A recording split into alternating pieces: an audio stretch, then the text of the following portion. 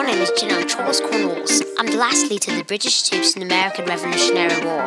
I will direct the fighting in the southern colonies and defeat many of the colonial forces and march north. My troops now become surrounded in Yorktown, Virginia, where after many days of fighting, I will surrender.